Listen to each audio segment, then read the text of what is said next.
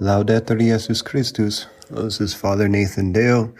Thought we'd talk today a little bit about the proper separation between church and state, where that came from and how that applies to us today, just in the midst of our own political climate that we're seeing in the United States. First off, I'm taking a lot from Jeffrey Myris, who holds a PhD, teaches intellectual history from Princeton University, and you can look him up online. He has a bunch of articles about this very subject, as obviously a renowned professor in the area, which I am not. And so I take what others have already digested, and I just give it in a simplified form. So this will be incomplete because I just want to focus on that one question of what is this idea of a separation between church and state? Where did it come from? And how does it apply to us in America today? So first off, what is the proper relationship between church and state in a well-ordered society? Well, it's kind of a trick question because it can't happen without a well-ordered society. So it's a very idealistic notion in the first place. So we can talk about what does it mean in the ideal, because the present situation is far from well-ordered. That's the problem, is separation of church and state does not work outside of a well-ordered society. So first off, where did this come from? This began as a teaching actually of the Catholic Church, not in reference to state in many churches, but it was developed in the Catholic Church between Catholicism as the church and the one state, right? So we don't have a problem with many states and one church. We always have the problem of there's many churches existing in one state, and how do you work in the midst of that? So the whole two swords theory is where this kind of came out of. Catholic position has always been basically what Pope Gelasius described in the late 5th century as the doctrine of the two swords. And basically what it says is the state has the temporal sword. The temporal order is a natural society over which the government presides, with natural authority. So it's exercising that authority for the common good of the community that it rules over. That's the temporal sword. So it's paying for getting taxes, caring for the poor, exercising justice for citizens. The church, on the other hand, is a supernatural society which presides with a supernatural authority over souls, over their welfare, exercising that authority for the spiritual welfare of the community, both as a contribution to the common good and so that all its members may attain their final end, which is life and God in heaven. So the church is there to help order souls to get to heaven, but it's doing this in the midst of the temporal order that the state is looking over. So basically living a moral life that's reflective of God's commandments. That's the church's spiritual sword, while the state has the temporal sword. So the moral, and what that really means is that moral truth does not belong to the state. It belongs to the church. It can only come from God and his immutable teachings. It can't come from the state, which is just always subject to change. It's subject to convenience, public opinion, and the manipulation of the individuals who are ruling over that state and their other kind of interests in that time. So the church's authority in moral areas is absolute because it doesn't change. It always comes from God, from the commandments, from what has always been taught, and so it's solidified. The state is always a prudential kind of application of moral laws. So only the church can teach with absolute certainty based on divine revelation. The state is subject to change and must discern prudentially how to enforce different laws in different times. But the state cannot decide what is right and wrong, but must receive this morality from the church. That's when things go crazy. So this is the ideal. The ideal is the church must determine the moral ends of natural government and the moral means by which the natural government justly rules over society. The state governs prudentially within the framework provided by this absolute moral understanding given by the church. So what's the problem? That's the ideal. Why is that not working? Well, we don't have a well-ordered society. That's the problem, especially in the West, most especially in the United States. We have one state, but we don't have one church. Therefore, the state increases power over all the church. It's no longer, you think about it, before what it's supposed to be is the state and the church are two parents working together over the children. Well, what happens when you get many churches, the state becomes one parent, aka totalitarianism. The state becomes the parent and the churches just become a mixed with all the children below.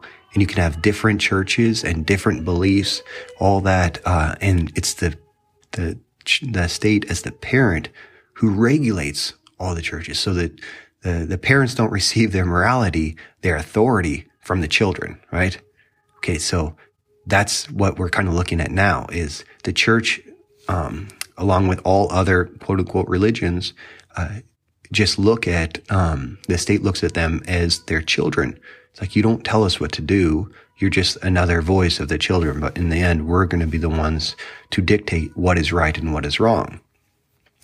So the state becomes mother and father, just totalitarian father, and the churches become just children. That's what is kind of an effect of Protestantism, basically. Because when Protestantism creates division of values amongst many churches, that's why there's 40,000 plus Protestant denominations. Well, when they can't agree on a moral authority, as the Catholic Church has always done, because there's only one, that's when the state has to get more power, because then the state becomes an overseer of all those different churches arguing about what is right and what is morally wrong, what is God's will and what is not. And so that's why ever since the Enlightenment, French Revolution, and Protestant Revolution, what has happened is the state has increasingly got more and more power, while the Catholic Church has just become less and less and kind of thrown in the mix of the other Protestant religions. So that's when the state becomes a parent. Then the moral values are determined not by the church, but by the state, which has been the problem of totalitarianism ever since the French Revolution. Then the people become the source, quote unquote, of moral authority. It's no longer the church receiving divine revelation. It's the people who become the source of moral authority, which can never be the case. And the governments will always manipulate to get what they really want and say always that it can just be the people's desire. So that's when, by public vote or by majority rules, or just because of the changing demographics, divorce becomes normalized, adultery becomes normalized, abortion becomes legalized and normalized, contraceptives, same-sex unions become normalized. It's no longer the church saying, this is against God's commandments, we cannot do that. And then the state carrying out commands, it's well, this is what the people want, so this is what we're going to push. COVID restrictions is actually a really good kind of reflection on this. The state determining what's essential to stay open or to close down in time of a pandemic. Well, once they say that churches are no longer essential, what does that mean? It's one small step towards totalitarianism. Let's see how far the church has gone beneath the state in this. It's no longer a dialogue between the church and the state as parents. It's the state as a parent looking over the church. Because the whole idea is nature pours a vacuum.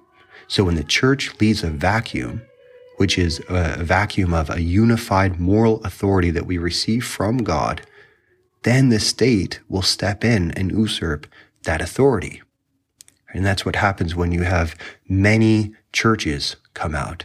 There's no longer a unified moral authority because we're all arguing over what is right and what is wrong. Then the state has to step in as a parent to say, well, no, we'll just tell you what is right and wrong based on, quote unquote, the opinions that we receive. Then values are formed by power and by propaganda. When the church is not in control of the moral authority, values are formed by power and propaganda. That's it. So the solution can only come when the source of moral authority transcends the state. It doesn't mean the source becomes the state like a theocracy. right? It was what, like the church rules everything. That's not what we mean. And it doesn't mean the state assumes the power to become the source of moral authority, which is what leads to totalitarianism. But it's that relationship of separation of church and state, but it's one church and one state. So right now, separation of church and state has been reduced to kind of sort of angry kids yelling at their dad because he's not doing what they want. That's almost what it's like with all of the different religions, different churches, telling the state what they should do. But there's no longer kind of an equality there of working together. And the church itself doesn't have the moral authority that it's supposed to have in order for the separation of church and state to truly exist as it ought. Okay, so what is the solution? And Jeffrey Myers, I thought he had an interesting kind of conclusion on what he was saying. We need to build up Catholic culture so that the church takes its proper place beside the state and not beneath it. Right now, the spiritual sword has been taken away from the church and it's been replaced with, you almost think about it, we've been replaced with our spiritual sword with like sticks. And that all the kids are like fighting one another and yelling at the state, while the state wields the steel sword of power. There's just not a comparison between the power between one and the other. And so this is what Jeffrey Myers says. He says, it is only through Catholicism that a proper understanding of church and state can be grasped.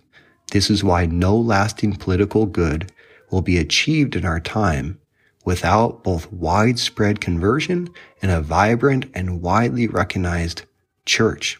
Separation of church and state is the right idea, but for it to work, there must be not only a recognized state, but a recognized church.